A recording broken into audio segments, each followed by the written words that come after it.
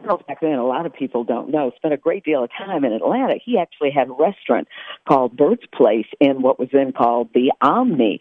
And so he watched enough Atlanta television, and when he was making Sharky's Machine, I was called one day and said that he wanted me to play the part of a reporter in the film. You got to look real quick in the film to see me. But people do say, oh, I saw you in Sharky's Machine. But the funny part about the story is I couldn't get a babysitter the day I was supposed to go, so I had to take my daughter Claire with me.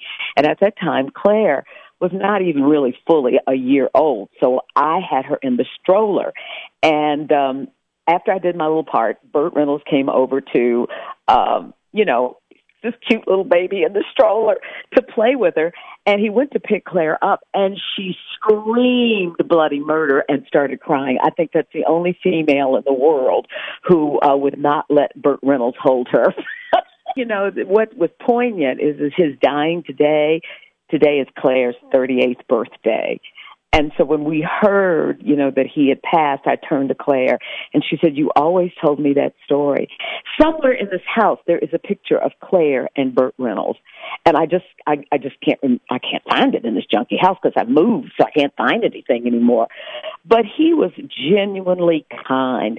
And when we interviewed him, we did it in Jupiter, Florida, where he lived. At that time, he had a house there, and he at one time also, had a house up here. And he was just a down-to-earth, not a movie star, if you know what I mean. He really was a genuinely kind man. And the other thing I remember about him, when I showed up for the movie part as the reporter, he was expecting me to come looking like I looked on the air. And back then I was wearing my hair real curly in what was called a jerry curl. So when I showed up, he looked at me, as did Bernie Casey, who was also in the movie, and went, what'd you do to your hair? We were expecting the other hair. Straightened it out for the role because I thought that's what they wanted. It was so funny. But the other thing I think people don't know about him, movies being made here now, we've become Hollywood South.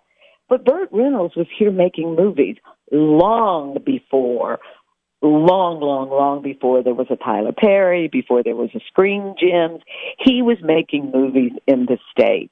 And so many people thought maybe he was from here because he was here so often, but he really wasn't.